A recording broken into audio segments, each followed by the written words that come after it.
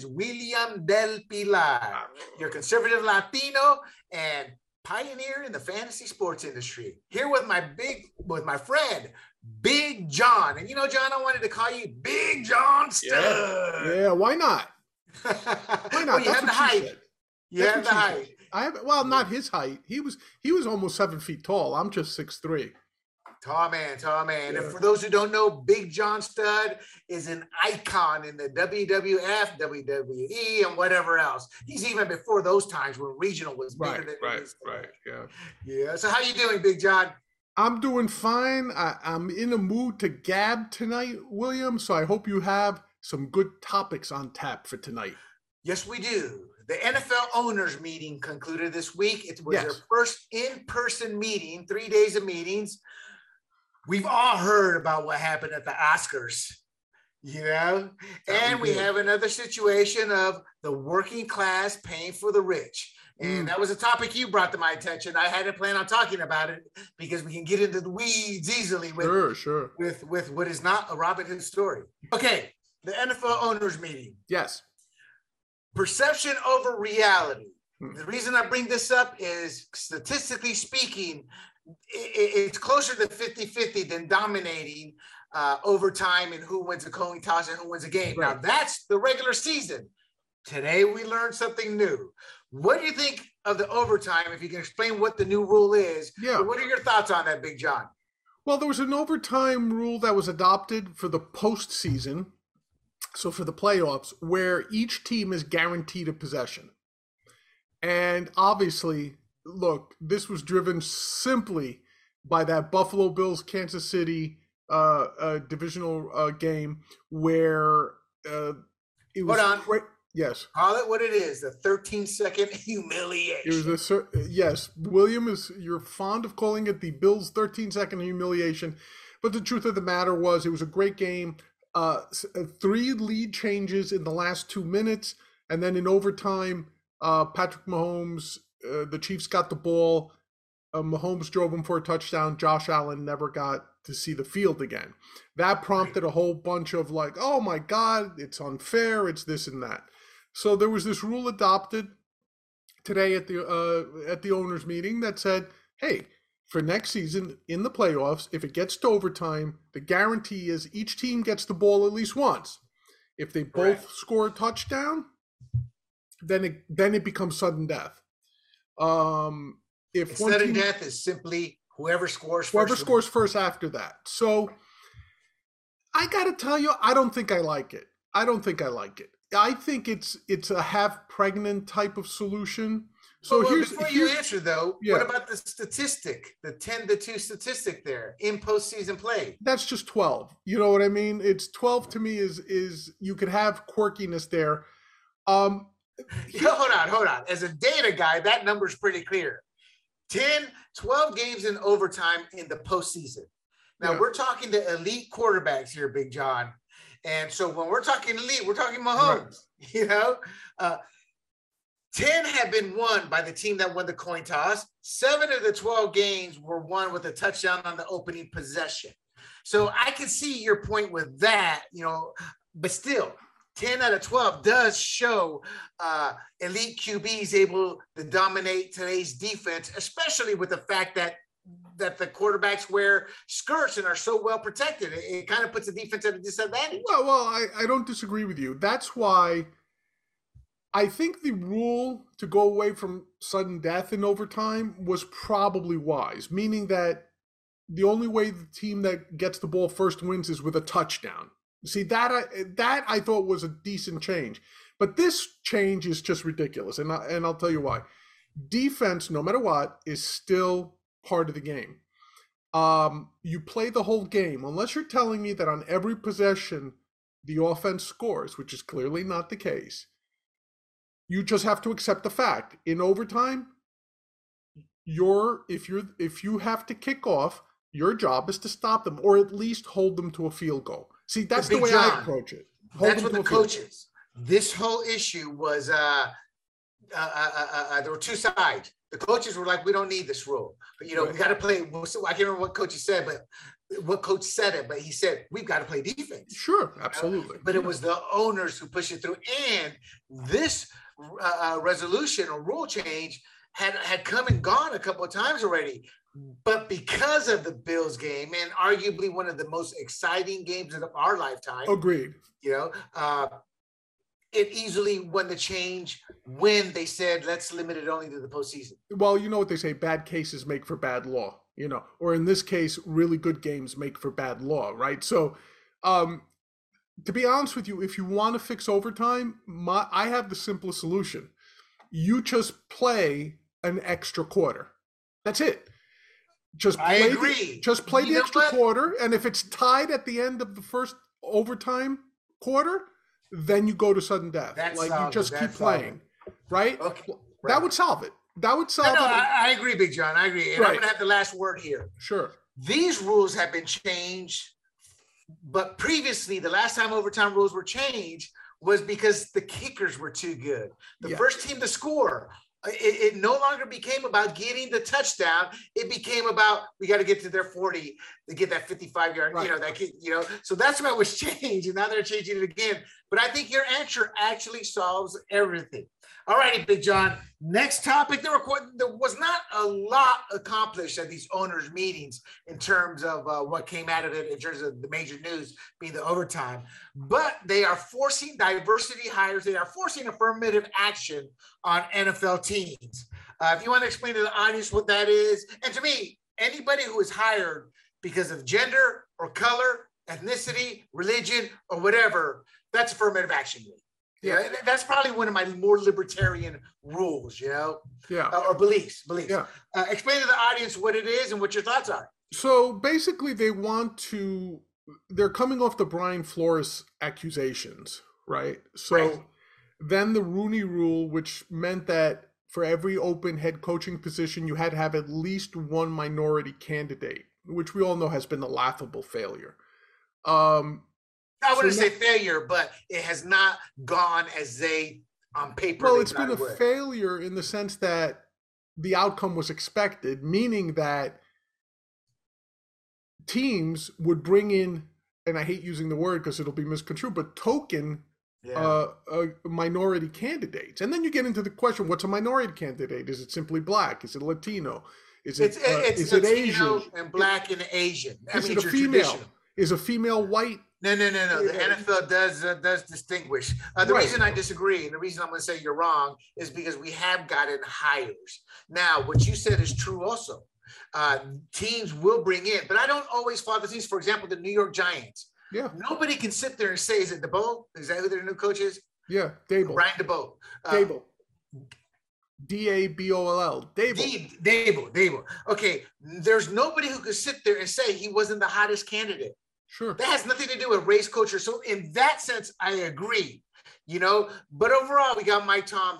I'm not saying I agree with the rule, but the rule has not been a failure. It's been a failure only in the sense, I agree with you. Look, it gave us Mike Tomlin, but guess what? Since it's called the Rooney Rule, Tomlin would have probably been hired anyway, right? So no. They did take Tomlin over the better candidate. Whisenhunt was in-house, had as much experience and much pedigree, and he turned the loser Cardinals into what should have been a Super Bowl winning game. But then the Cardinals became the Cardinals. So yeah, you're right. But Tomlin did prove himself. Yeah. Tomlin's in a bit of a pickle, but that's a different topic. I'm not going to talk about that. So coming out of this, what they're encouraging is that they start applying sort of the Rooney Rule, if you want to think of it that way, to offensive assistant coaches as well.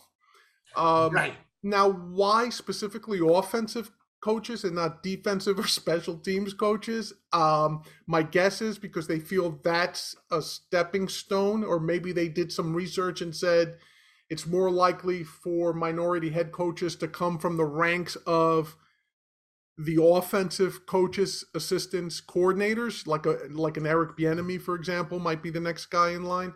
Right. Big John, you're absolutely right. That's exactly why they did it. Yeah. Look at the Super Bowl, the two whiz kids. Look at Arizona, the whiz kid.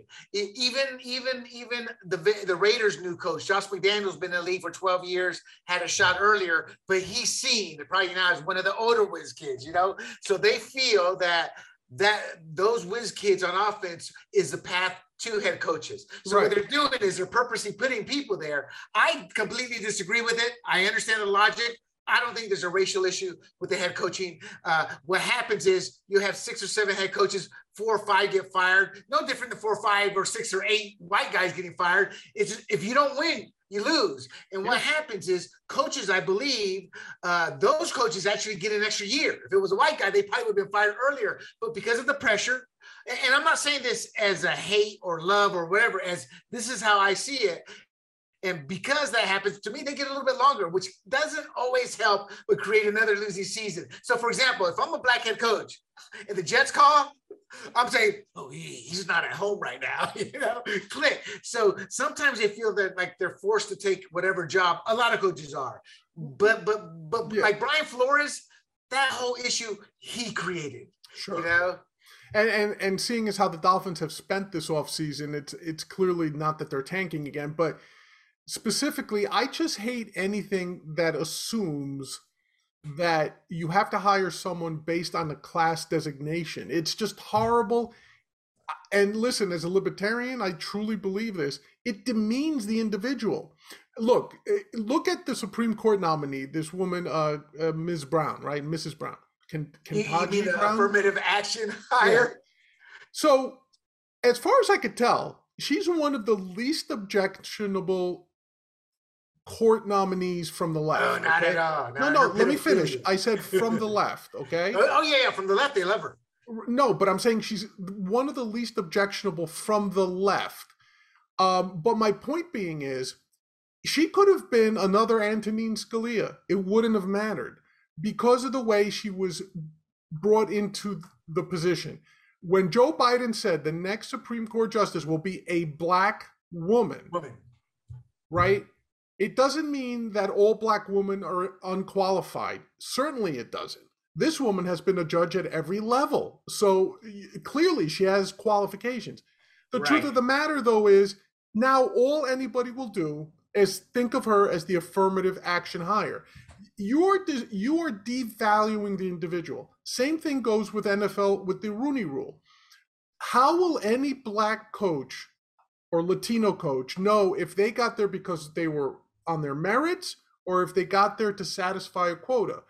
So I think they won't. That's just it. They never will. Right. And in fact, Big John, you're right. I don't mean to cut you off, but at the end of the day, I think you are correct because I will never look at that SCOTUS appointment as legitimate in the sense she's qualified. Why? Because they said it. We're going to hire a black woman, period. That's the qualification. So from there became finding the one with the most ideological beliefs of their party.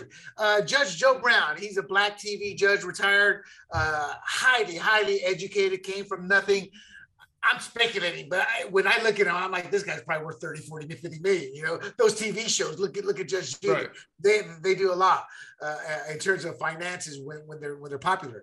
But he's condemning this pick pretty much because he's like, look, what about this conservative judge that Biden destroyed, or what he did to Clarence Thomas, or the Latino, the one in the second Bush, I can't remember his name. So a lot of people are seeing it for what it is, an affirmative action. But we've digressed from this sport. I think what makes the Rooney Rule slightly different is there's proof it has worked. The problem is, as with any affirmative action law, and technically speaking, there are no affirmative action laws. Corporations have kind of made this law for themselves to play it safe. If we hire somebody who's black, qualified or not, we've got a black person hired, so they can't come after us. So there's technically no affirmative action laws, but this is what it boils down to. The problem with all of those is you don't know when to end them because of the political pressure. So they could work magically, but they would never end because of the pressure. The moment you talk about it, you're going to be called a racist. Actually, John, I'll give you the last word and then we'll move on. Yeah, and I would disagree in the sense that I don't think they work. I think that anytime you get into someone's business from a place of central authority, it never works. It never works. It never works on who to hire. It never works. So you're saying you completely, your libertarian belief, you completely disagree with any type of quota, affirmative action. No, I get you. Get rid of it. No. All right. Hey, I can't argue that, Big John. You and I actually, I try to look at the big picture and rationalize, but just because everything I said doesn't mean I would implement it. I'm like you. I'm like, no, because we have laws in place. And the problem is we don't follow those laws, or and it's always a politician creating new laws so we have his name on it. All right, onside kicks. This is a rule that has not garnered a lot of pub, but as a statistical monster, I think you would appreciate it. So for the audience, the onside recovery numbers dipped to 7.8% before last year. And last year, the NFL made a permanent rule that a team may have only 9 players in the box when receiving an onside kick. That was implemented before last year because it was 7.8%. Onside kicks became hard to get. Right. What do you think happened, Big John? Did the number rise or fall, and what was the rule? It probably went up.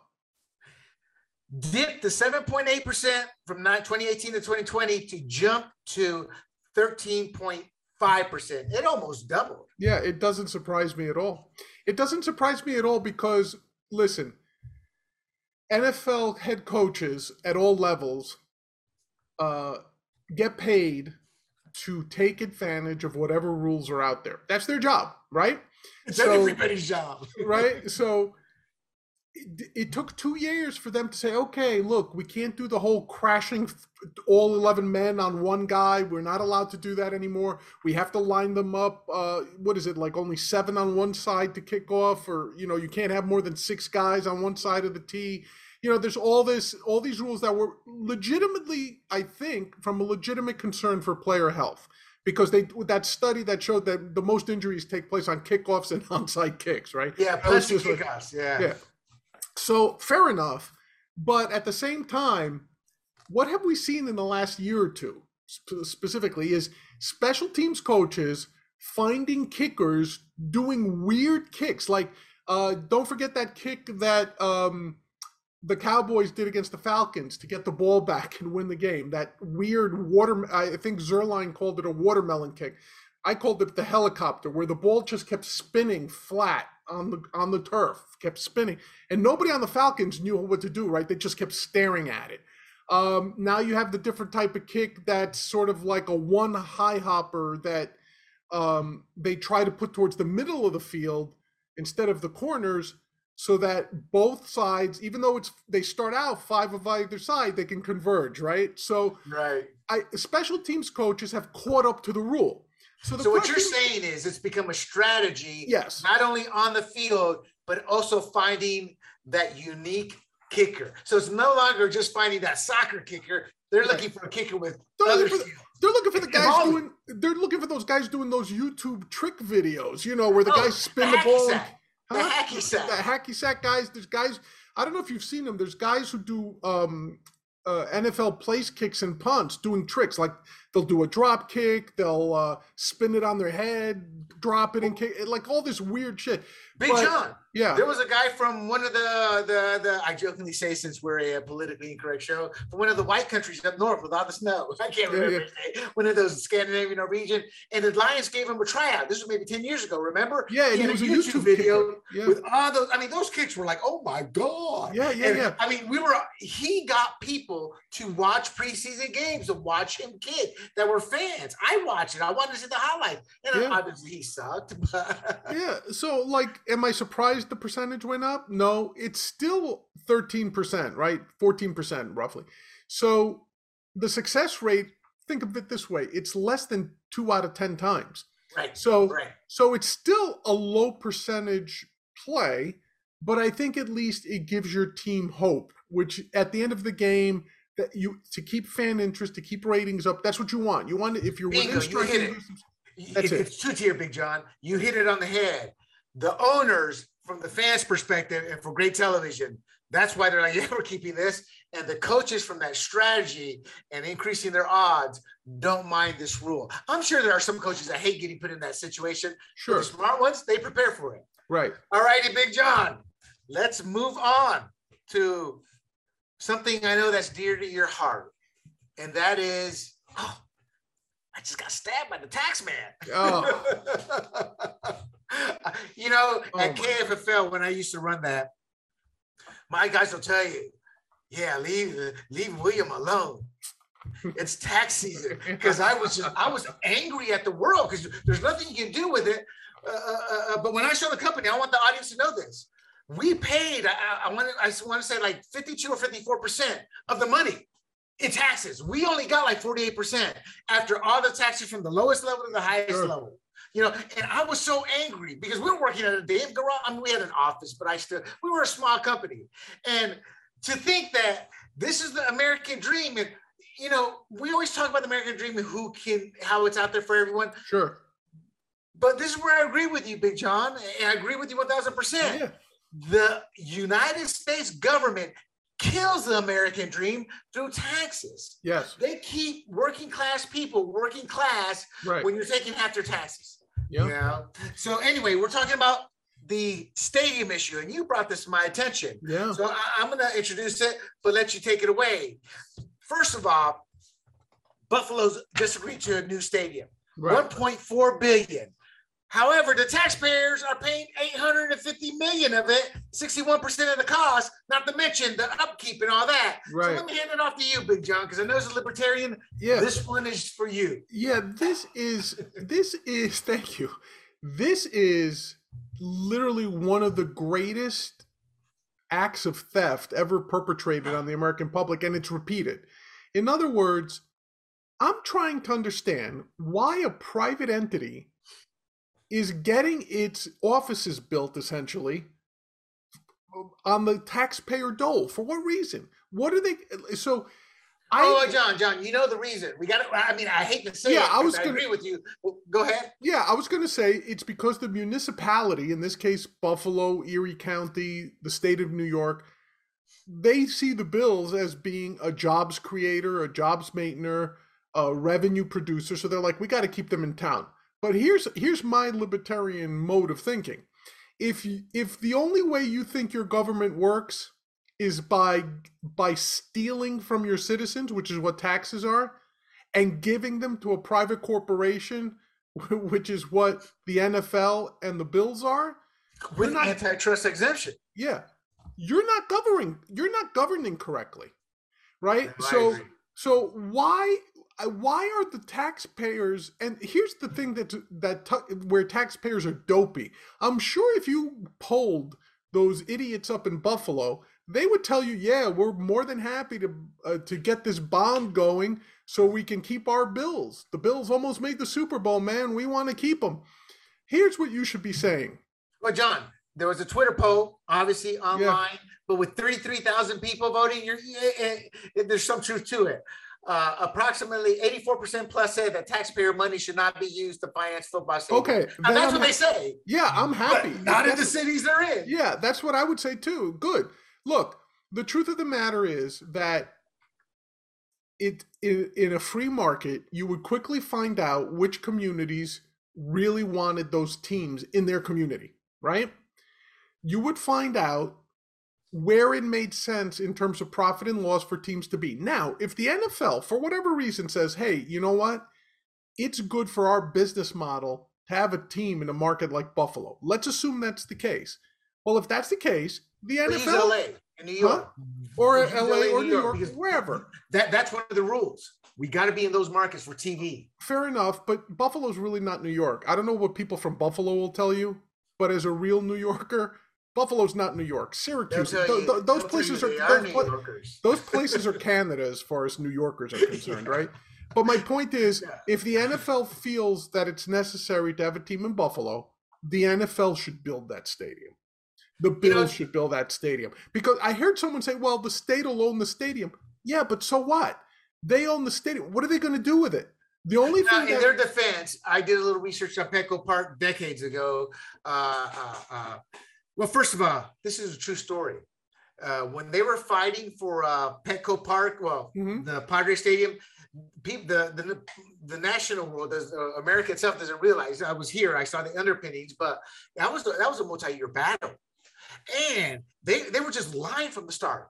And when I'm saying lying, I don't mean notorious bad, we're going to screw you lies. They were just lying to the public as to why they needed it, why they wanted it. But here was the lie. I guess what I'm referring to as the lie is, no, we love the city. We're going to stay in this city regardless. after the vote went down, he went to Boston as one of their big wigs here, VP or something out here said, "Oh yeah, you were voting to keep the pirates in town." You know, it was kind of like they had made their decisions. And my issue is, I don't know where Milton Friedman falls on this, but I would think he would agree with me. As much as we loathe it, that's part of capitalism too. What is? What is? Meaning capitalism opens the door for companies to do this. Meaning, no, that's not Milton. Milton Friedman would definitely not agree with you on that. No, I'm not saying he agrees, but what he would say is that's part of capitalism. No, it's not. No, it's not. Oh, yeah. No, because capitalism, there's one basic rule. I'm not talking from the books. I'm talking about from real life. Having practiced it, having owned a business, having helped my uncle with his business. So it's in capitalism, the first thing we learn is it never hurts to ask, or we're not going to do it because of this or that. Well, why should we do it that way? It's not ethical, or it's not right, or it's not how it's meant to be. Well, it's because there's no law against us doing it. If we don't do it, somebody else will. Well, I agree with you in that sense, but here's the one exception, and this is where someone like Uncle Milty would definitely take exception to. When you deal with government, you're dealing with the only body in this country that legally can use force against other people. Right, in other words, right. The government, what happens when you don't pay your taxes, William? One of two things will happen. Someone will come and throw you in a cage. And then charge you penalties. Right? Or someone will kill you. And like I don't know about kill you, but people don't want to hear it, right? But the IRS is one of the few things they're one of the few federal agencies, if not the only one, that doesn't need a warrant to get into to jump into your house to take their money, right? They don't need a warrant. Oh yeah, they can confiscate it without you having been convicted. Right, or they could just break down your door. Literally, they don't need a warrant, right? So here's what I'm trying to get at. Like, anything that uses the government to further private business needs is immoral. It's not part of capitalism. The closest thing, John, who votes these politicians in? It doesn't matter. Vote them out, but they don't. It doesn't matter. See, that's why I told you. That's my problem with the libertarian belief is there's no accountability. It's like there is accountability. The accountability is that government should not be involved in business. No. That's what I'm talking about. It's not government. We're talking politicians, and we talk about the process. People vote for those politicians. So the mechanisms are there. It's just nobody votes these politicians out. So one, you can assume that people are stupid. Quiet. Be quiet on that one. Two, you can assume that the people like what their politician is doing and are approving of it. And in our system, which is based off of capitalism, but the foundation of our laws are being constitutional and from where? England common law. To me, it kind of falls in those gray areas where I'm with you, John. I agree with you. But looking at it, I'm like, there's no law. These are hard truths that I'm referring to. There's no law to stop it. So that is capitalism. You know, whether we want to admit it, it's not. It's something called cronyism, not capitalism. It's called crony capitalism. Yes, crony capitalism, cronyism. But it's still an offshoot. Just because it doesn't fall into what we want it to, it's kind of like in movies or in real life. If we don't know, we think we have our scientists. We think we have all the answers. And then that virus mutates into something else they had never considered. That's how life works in everything. Well, yes and no, William, because I'll ask you this. In a socialist government, even if pretend you're a socialist, socialists will tell you that it's wrong for the government, for example, to throw dissidents in gulags, right?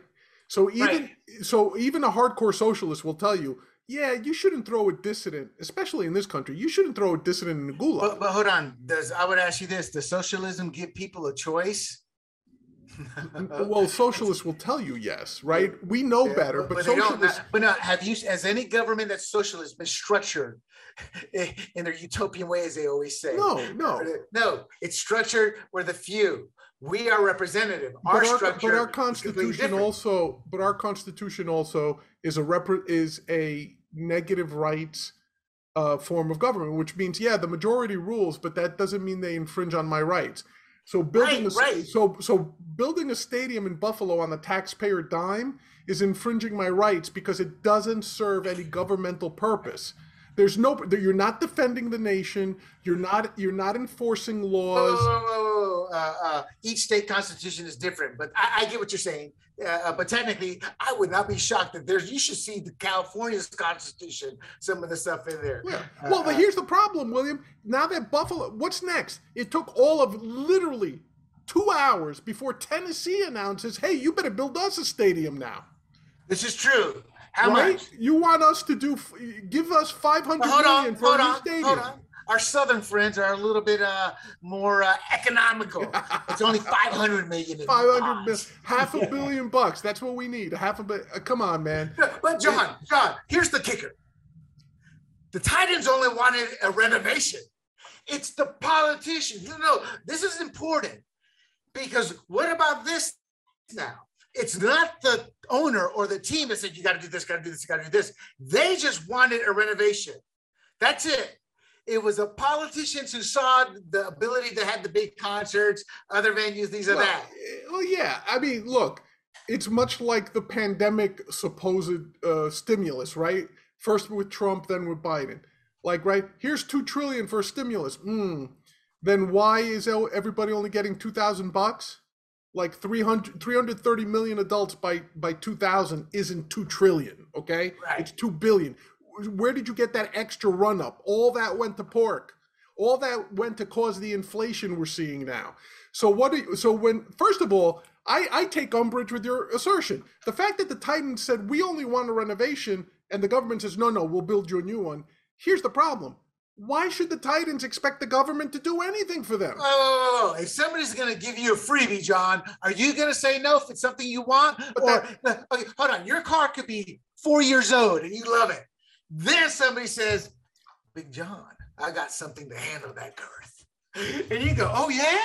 Yeah, listen. I've got this car I'm going to give you, Big John. Yeah, listen. It's a realistic example. Listen, if the municipality went to the Titans and said, we want to build you a new stadium, then you're right. They'd be idiots not to take it. But at the They're not saints. I get it. Right. But at the same time, anyone who disagrees that it is not the place of government in any sort of construct that the Constitution was founded under, you can't expect governments to buy.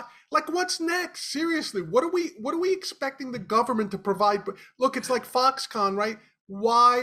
What's next? Eminent domain? We're going to take people's property to build the stadium? That's next. If it hasn't happened already, that's next, right? John, it's going to get worse until we fix. It's a completely different topic, but until we fix our education system to teach people to be critical thinkers, and I'm not talking about just in one section. Yeah. That's from elementary, I agree, to high school to college.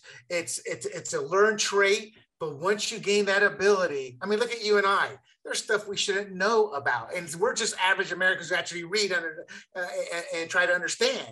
I guess what I'm trying to say is we try. So that's succeed. Why public schooling should be abolished, William. Exactly. I agree with you. And even though I've given you hard times on both of them, I agree across the board. Yeah. Every topic we disagree, but I agree with your foundation because you're right. And let's end it on this, William. Let the people remember this one sentence. Taxation is theft. Give me liberty. Just remember that taxation is theft under all circumstances. All right. I want your for the audience. They did pass a couple of injury data resolutions, and one was mandating all clubs use approved sensors to collect player data, and that'll create better construction of, say, helmets, things like that. Yeah. And the other one was a requirement for all linemen, tight ends, and linebackers to wear a padded cover known as a guardian cap, and that's to avoid concussion. Both smart moves. There's not much to talk about here. We both agree with it, but what's your word on that? Yeah, I don't disagree with it.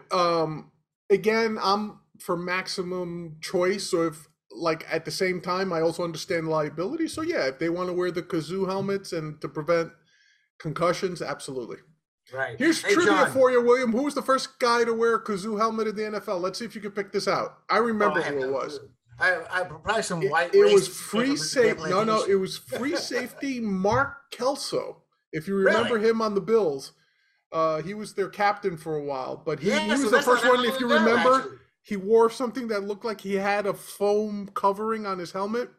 And he was the first one who started wearing a special helmet, I think, specifically designed because he was getting a concussion every other game. That's right. Yeah. That poor guy. I hope he's doing well. All right, John. We know there was a big trade of Tyreek Hill. The Cheetah was sent to Miami. That had to do with Drew Rosenhaus demanding he be the highest paid player. Thus, the Chiefs just really couldn't afford it. Now, the Chiefs are supposedly making some serious calls, and they're ready to package something together to get a top-tier receiver if one is available. Any remorse from them with the Tyreek Hill trade, or do you think they just realized we just don't have it with our current core? Well, I'll tell you. I heard Andy Reid talk about this earlier today, and he said, look, there's no animosity towards Tyreek Hill. He wanted to get paid. We couldn't afford him.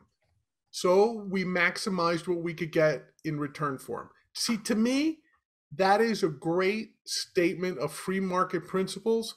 The guy thought he was worth X. We thought he was worth Y. We negotiated. We couldn't get there. So what did? We maximized our value for him. Perfect. That's the way it should work. Well, that's a PR talk, at least, and I agree with you. Well, yeah, and look, to be honest with you, Drew Rosenhaus played hardball. The timing was horrible. Had the Chiefs done the timing was horrible by 1 week. Yeah. 1 week only. Like you said, if they had just signed him before Devontae Adams got his money, then they would have had him at that roughly 19-20 million a year. You know what, Big John, before we go to the next topic, though, I do think Devontae Adams is a better overall receiver. I'd rather have him. If I needed one big play and I had the arm, give me Hill every time. But if I need a football player for a game, give me Devontae Adams, who's a more complete player. Yeah, as far as I'm concerned, they're 1A, 1B. Like, exactly. Yeah, they are close, but very people close. just assume Hill's better because of speed. Well, you got to be a great blocker. You got to run tight routes. Right. It's not just about, and I'm not saying he doesn't do that, but Devontae Adams has perfected himself into a machine. Yeah. Big John, there's a rumor going around. Ooh. Oh, down in Dolphin land, they're going to upgrade the QB position with an old legend. The football rumors are out. Tom Brady to the Dolphins is going to happen in a massive trade. What have you heard? I haven't heard anything outside of what you've heard. Honestly, I think this is some sort of practical joke that originated in New England. I think the original story started with the reporter who broke the news that Tom Brady was going to end up in Tampa Bay. So I think that's why people are giving it legitimacy. Look, I don't know if it's true or not. If it is true, I can't even imagine that Tampa Bay would do it. They hold his rights. So if Brady retires, he's got to stay retired for the length of his contract, basically. If he comes back and he says, I want to play for the Dolphins, it's up to the Buccaneers. They'll have to trade him. Seeing as how much the Dolphins already paid to get Armstrong and Edmonds and Mostert and Hill, I don't know how much draft capital they have to make a trade that would justify Tampa Bay sending Brady. Let me cut you off here, Big John, because you're taking this answer to scientific depths and intellectual analysis. Of course, that's what I do. But you did it so well, and I'm thinking this man could be a politician, or we can see him as the most honest guy around, because you gave an actual realistic answer if it was a legit question. Yeah. But the reason I brought this up is because I'm a political junkie. I was involved in the political world. And to hear Coach Mike McDaniel go and watching him at the press conference, but go, that's what you call fake news. Yeah. Maybe Trump started it. Maybe Trump started it. Maybe, but the point is, John, that's just, for me, I mean, you were so polite, God bless you, but to me, had you asked me that, I go, what you talking about, Willis? Yeah, I don't think it's real. Like I said, I don't think it's a legitimate rumor. It's just somebody who I think, given that John, the real discussion, and I want your comment, and then we go. The real discussion is, how does something as out there as that gain traction? Your response, and we'll move on. Sure. I'll give you a Mark Twain quote, I think. It's much easier to fool people than to convince them they've been fooled. So it's easier to set up a lie that people want to believe in than to actually face up to the fact. So that's true. Yeah. But here's what I will add to it. And the reason that is able to work is because we've come to realize that when we were young kids, the classifieds had the legit section and they had a seedy section. The back page. Yeah, that's what social media is made up in terms of seediness and dumbness and everything. And not because people are stupid. Once again, we go at 100 million miles an hour now because we got so much to do. We don't pause to think. Well, critical thinking, like you said, politics has transversed into pop culture and sports. Right. So what is actually the case is what you said. People aren't critical thinkers. And I'm not saying everyone needs to be, oh my God, I'm spending 30 minutes an hour to deep dive into it. They don't need to do that.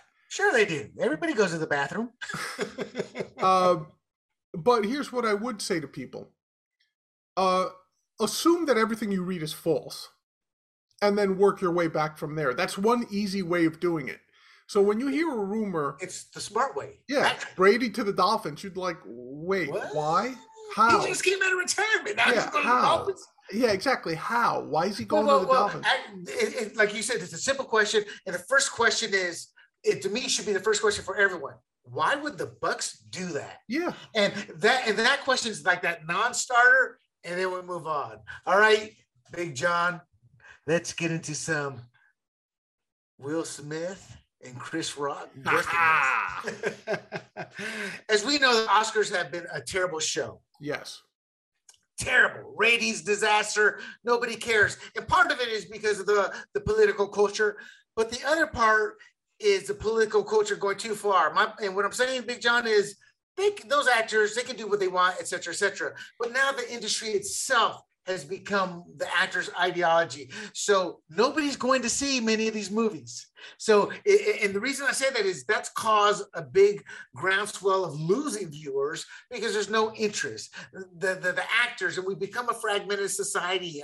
Right. I disagree if you don't agree, but I believe we've become such a fragmented society. It's not like you and I with 4 channels, if you count PBS. The Oscars was the big event. Right. Now there's 20 other events going on. But I'm going to give it here to you to get your full 100% thoughts, but let me set it up here.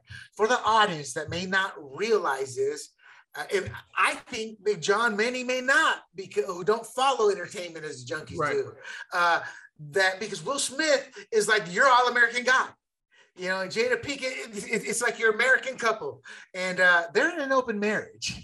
Yeah. You know? Yeah. And as a sailor, I'm not ashamed, but I'm not proud. But I've seen a lot. So when I saw that, I'm like, oh my, you know, I mean, anybody's going to go, oh my, but I've seen that. You know? And it was initially monogamous, but off camera, at least used the C word, cuck, in reference to Will Smith. But that's part of how some people look at an open marriage. And what happened was, behind and Jada, his wife, had an affair. That's how I guess it all snowballed. And the reason it came out, snowball in these cases. But the reason all this came out is she did not like how Will Smith was being seen as an idiot, having a wife step out on him. So, and the reason I set this up is because this is important. And do you want to take it away, John, or you want me to keep going? Sure, no, that's fine. So, you kind of gave the background in terms of Will Smith. Look, Will Smith for years used to be the black guy that white people loved, right? Because he was the Fresh Prince of Bel-Air. He was a rapper who was non-threatening. He was always rapping about positive lyrics. He never said. To put it in context, at one time he was America's leading movie maker in terms of dollars. Yeah. He was one of America's leading men, and like I said, his appeal went across racial lines. He wasn't just black famous, to use the quote. He was famous. Oh man, I loved him. Didn't you love him? I'm very indifferent towards him. Like I don't love him. I don't like anything. I don't love him. I don't hate him. He's just, he is what he is. And look, he's a contemporary of ours. He's 52 or 53. roughly right around our age. So he's a contemporary of our generation, all right? So, but these things about his marriage, look, it's a by most objective standards, it's a weird family, right? So you've got the kids who at any given point are either gay, pansexual, fluid. But before America, Big John, yeah. Big John and I do not claim to come from functional families. We had our own dysfunction. But this is taking it to another level. Just so people don't think we're just that's what I meant. Like on an objective scale, if you don't think they're weird, they're at least like interesting, if you want to use that word, right? So the kids are all over the place. They're not out there. They're out there. They're out there. Will Smith, before he got married, there were always rumors about his sexuality. Now, mind you, I had no clue. I don't care one way or another. Honestly, it didn't affect me at all. But there were rumors that he was possibly gay, and I want to be very careful. I'm not saying this. This is rumors that were out there. Then come on now, with the nickname of Fresh Prince from Bel-Air. But whatever. But the other thing to keep in mind is also that when he did get married, and then the whole thing about the open relationship, it blew up in his face on live TV, basically, with the Jada Pinkett interview. I don't remember the guy she was banging on the side, but it just came out. Good-looking guy. I looked him up today. It came out during an interview with Will Smith in the room. And you look, that even if you're in an open relationship, why are you publicizing it? Why do people have to know? What are you trying to be the poster child for this? I mean, I don't understand why this had to be public. Patrice O'Neal used to say, "Do your dirty in private." Do your dirty in private. No matter what you're into, just do it in private. You don't need to, which is always what libertarians say. Do whatever you want. We don't care. Just don't rub it in our face. Anyway, America, Patrice O'Neal is a great late comedian. Yes, the late great, one of my top 3 comedians, and the top 2 are Carlin and Lenny Bruce, and not Carlin, Richard Pryor, and maybe Lenny Bruce for different reasons. But anyway, so during a break in the official U.S. telecast, but this was captured on the live satellite feed, which goes out to other nations. Australia got it live. Japan, Australia, right? During the break, Chris Rock comes out, and being a comedian, and people will remember he's done this before. Like 2 or 3 years ago, when Jada Pinkett was boycotting the Oscars for being too white, if you remember that whole hashtag thing. What was Chris Rock's joke? He goes, Jada Pinkett Smith boycotting the Oscars is like me boycotting Rihanna's panties. Neither one of us was invited. You know what I mean? So that. Right? So he's always gone back and forth with him. So the fact that he looked at her and said, "Oh, Jada, glad to see you, looking forward to seeing you in G.I. Jane 2, which of course made reference to Demi Moore's character, who had the jarhead look. She shaved her hair and everything, right? Now, Jada's still training. Right. Jada Pinkett Smith has alopecia. Now, that alopecia causes balding, right? Among other things, it's an autoimmune disorder. So yeah, she's bald, but she shaved her head to own it. Like, I'm not going to have patches of hair. I'm just going to shave the whole thing and own it. So that was her choice or whatever. So he made a joke about it. If you watch the tape close, and here's why I think this is like a pro wrestling work. I'm not 100% convinced that this was a real thing, but let's assume that it was. Okay, so I'm stating up front, I don't think it was real. Well, let's assume it was. When he made the joke, Will Smith is very clearly seen laughing. Like, he laughed at the joke. Exactly. Jada Pinkett Smith also very clearly rolled her eyes, like, like one of those. Then the next thing you know, you see Will Smith walking up to the stage, doesn't say a word while Chris Rock is doing things. Hey, brother, come on, what's up? Not panicking. And he gets slapped. He gets bitch slapped, to be perfectly clear. Boom.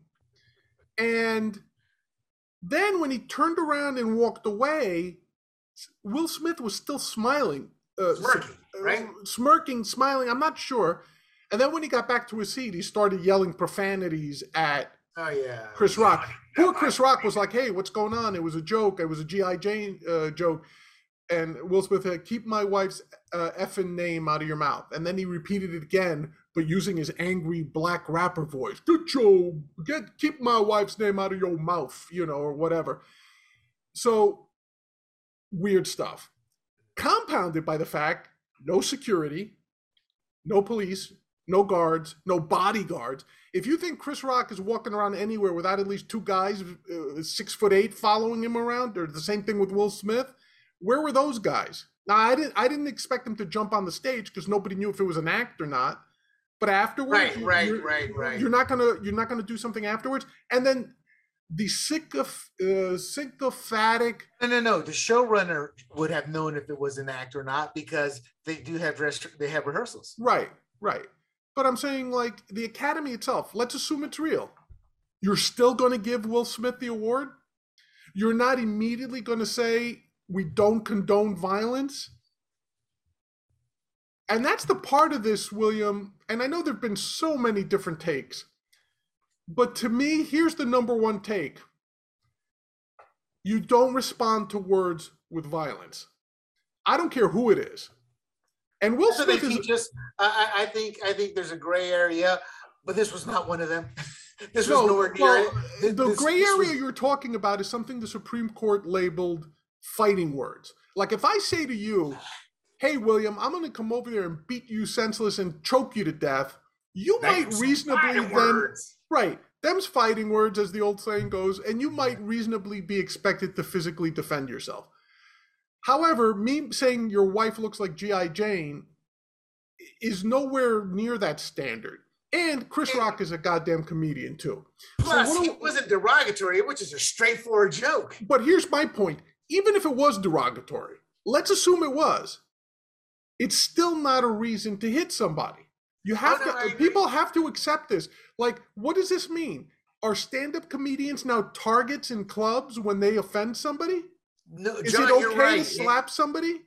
Here's something else too. We can mix it all up. It's a final topic. Have a little fun with it.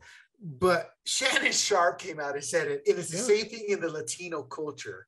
There's a lot of similarities. Yep, I know what you're going to say, and I get it. And in Latino culture, it's like when you slap somebody, it's like you're not even worthy of getting into a fight with or getting punched. That's why it's called a bitch slap. That's why it's called a bitch slap. Yeah, exactly, because the stereotype of it, which is an ugly stereotype, is keep your place, woman. Yeah. That's kind of like you're my woman. I own you. That's a terrible stereotype, but that's a terrible belief, but it's a stereotype. Same thing in the gay community, from what I understand. Yeah. And so it's probably more universal than cultures want to give it. You know? But at the end of the day, to me, that's what makes it worse. And what's your take with Shannon Sharp? Because I'll be honest, I got angry. I got angry at Chris Rock.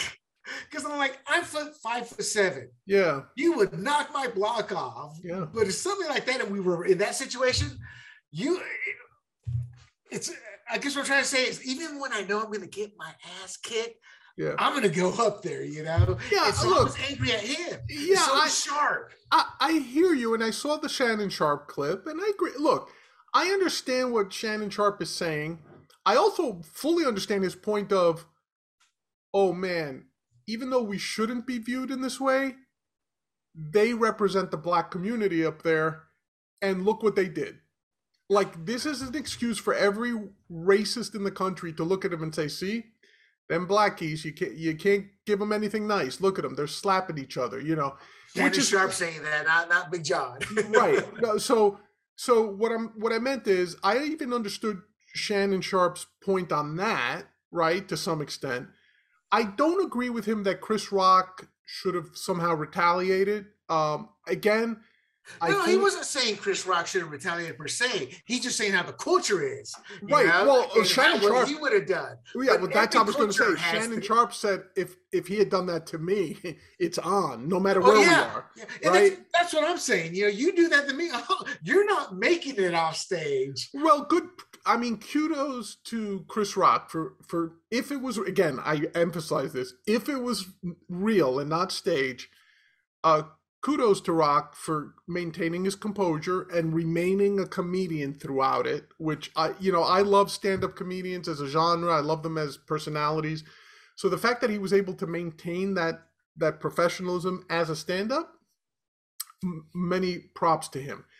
I agree, but there's also a big part of me that believes he didn't do that because he was scared bleepless, Well, he's smaller. He's smaller than exactly. And let me say this about Chris Rock: he has actually aged well. Very dignified look in that touch. He's always playing that skinny, punk nerdy. Kid. Yeah. So I mean, because that's the first time I've seen him in a long time. Well, Will Smith has also been in training for a lot of those action movies. So I think he's bigger than him. He was certainly taller than him, and I think he's beefier than him. But you're right. Like, first of all, Will Smith isn't rolling up on someone my size or someone The Rock size, or there's. Which brings up the question, Big John. Would he have done this to any of the following hosts? I actually checked out their list. Okay. And there's only one woman I would include on this, even though I didn't. But I don't think he would have done it to whooping. She would have knocked his ass out. Or Rosie O'Donnell or any one of them. But yeah, you're right. Alec Baldwin. You think he would have done it to Alec Baldwin? No. Steve Martin. Well, let me just say this. He wouldn't have done it to any white guy. He wouldn't have done it to any white guy because it would have been the end of him in Hollywood. Whether we want to admit it or not, I don't think. I mean, you could be right, but I don't want to believe if he slugged a white guy, and especially an older white guy, somebody older than him. Oh, I think anybody older. I mean, I think. Yeah, but especially a white guy in Hollywood. Oh, yeah, no, he'd be done. No, I think it depends. Had he slugged Frazier, he'd still have a great working career. Kelsey Grammer, something like him. Well, Kelsey Grammer's. But see, I don't think race had. I can see with the culture, but in that time, if he really believed what he was doing, let's just go on that premise. It wouldn't have mattered what color guy up there. No, if he was angry, you're right. It wouldn't have mattered. We both agree that we think it's staged. There is a brother on here because I was like, my list, you destroyed it all. But Richard Pryor, would he have done that to Richard Pryor? No, he never would have done that to Richard Pryor. First of all, Richard Pryor would have cut him. Excuse my language. Look at Big John getting excited. I'm sorry. Turning into William. I'll bleep that out. I'll bleep it out in post. But here's the thing. Richard Pryor grew up in a brothel. Richard Pryor grew up around mobsters. Like, if you ever listen to his stand-up where he worked for Italian mobsters and they were all telling him how they like to kill people, and they were like, hey, Richie, come here, I stuck an ice pick in a guy's face. Listen to his routines. Those are not put-ons. He grew up in some rough environment. So Will Smith is not rolling up on Richard Pryor. Now, I'm assuming you're talking about the Richard Pryor before he got MS, right? Unless there's another Richard Pryor, No, Richard Pryor, he would never do that too. Never. Yeah, and that's the whole point is, that's what got me so angry. He picked on the little guy. Exactly. He was the perfect guy to pick on if it was real, because he's not fighting back. Like someone said, so there's a meme out there with The Rock saying, hey, Dwayne Johnson, The Rock, saying, hey, Jada, you look like G.I. Jane, and then they cut to the other part of me of Will Smith pointing at him like the Frenchman's like, like that's funny. Yeah, who's going to roll up on The Rock, right? Or any of those guys, any of those other action stars. He picked on a skinny comedian. That's it. Now, Smith came out and apologized. First, I thought he gave his greatest performance ever when he accepted the Oscar, crying and apologized to the audience but not The Rock. Right. He came out today and apologized to Rock. It's not really a legit question to ask you because we both think it's staged, so it doesn't matter. Right. But let's say it wasn't. Do you think that's enough apology to put it on Instagram to Rock? Hey, Chris, I'm sorry. Yeah. No, because again, if I'm Chris Rock, I didn't do anything to get hit. It's up to Rock whether or not he chooses to forgive him. But it's up to Chris Rock to choose to forgive him or not. But from Will Smith should be in jail right now. This is an apology by Smith to Rock.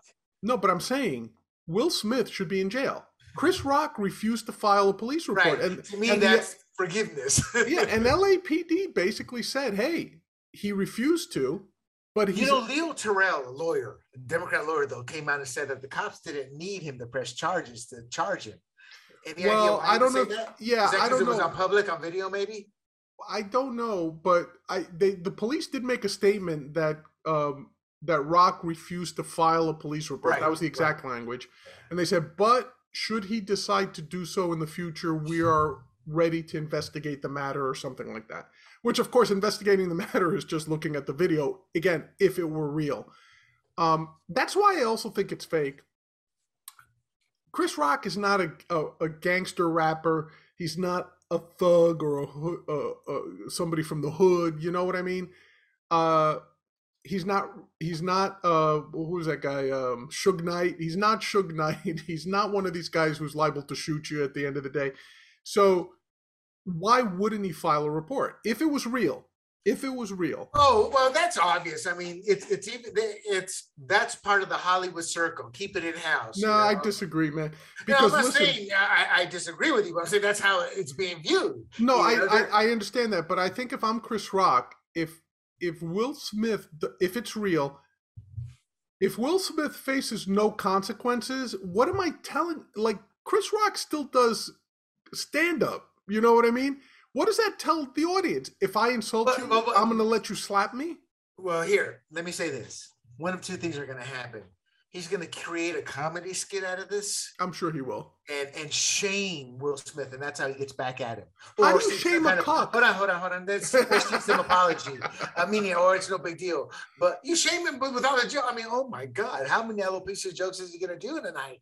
I mean, that's how, you start to, I'm not saying that's right or wrong. That's one way. Or he's going to struggle, because at the end of the day, like you said, nobody's going to see him with, any kind of respect. I don't know. That nature. Yeah. All right. Got a final one. Where did that name go? Where did that? It's like, would he do it to this guy? Well, we know he wouldn't do it to Burt Reynolds. Frank Sinatra, he wouldn't do it. Oh, he'd never make it up to Frank Sinatra. Tom Hanks. Huh? Tom Hanks? Probably. You think so? I think Tom Hanks is one of those icons. It would violate the white guy rule I stated earlier, but you mean just physically? Physically, he could probably roll up on Tom Hanks. Tom Hanks, from what I understand and from what I've seen, one of the most docile people on the planet. Docile. No, he is. Big John, any final words for the night? No, I'm done. I've talked a lot. It was a great show. I felt we got a lot on across tonight. So I'm glad that you were able to provide us with such interesting topics, William. Look, I'm a pragmatic fool, but being pragmatic to me is the only way to go. And some of this stuff just makes you laugh. Some of it makes you shake your head, whether it's sports, entertainment, or whatnot. But hey, that's what Points on the Board is all about. Look, people, do not forget to visit sportsgrumblings.com, where you can see many of our other podcasts as well as our articles. You can learn what John thinks of being a libertarian. We had no guests, but hopefully we're going to be talking some more fantasy football or baseball down the road. And America, thank you so much to be hanging with two fantasy sports pioneers. Again, sportsgrumblings.com, and we will see you guys next time. Peace.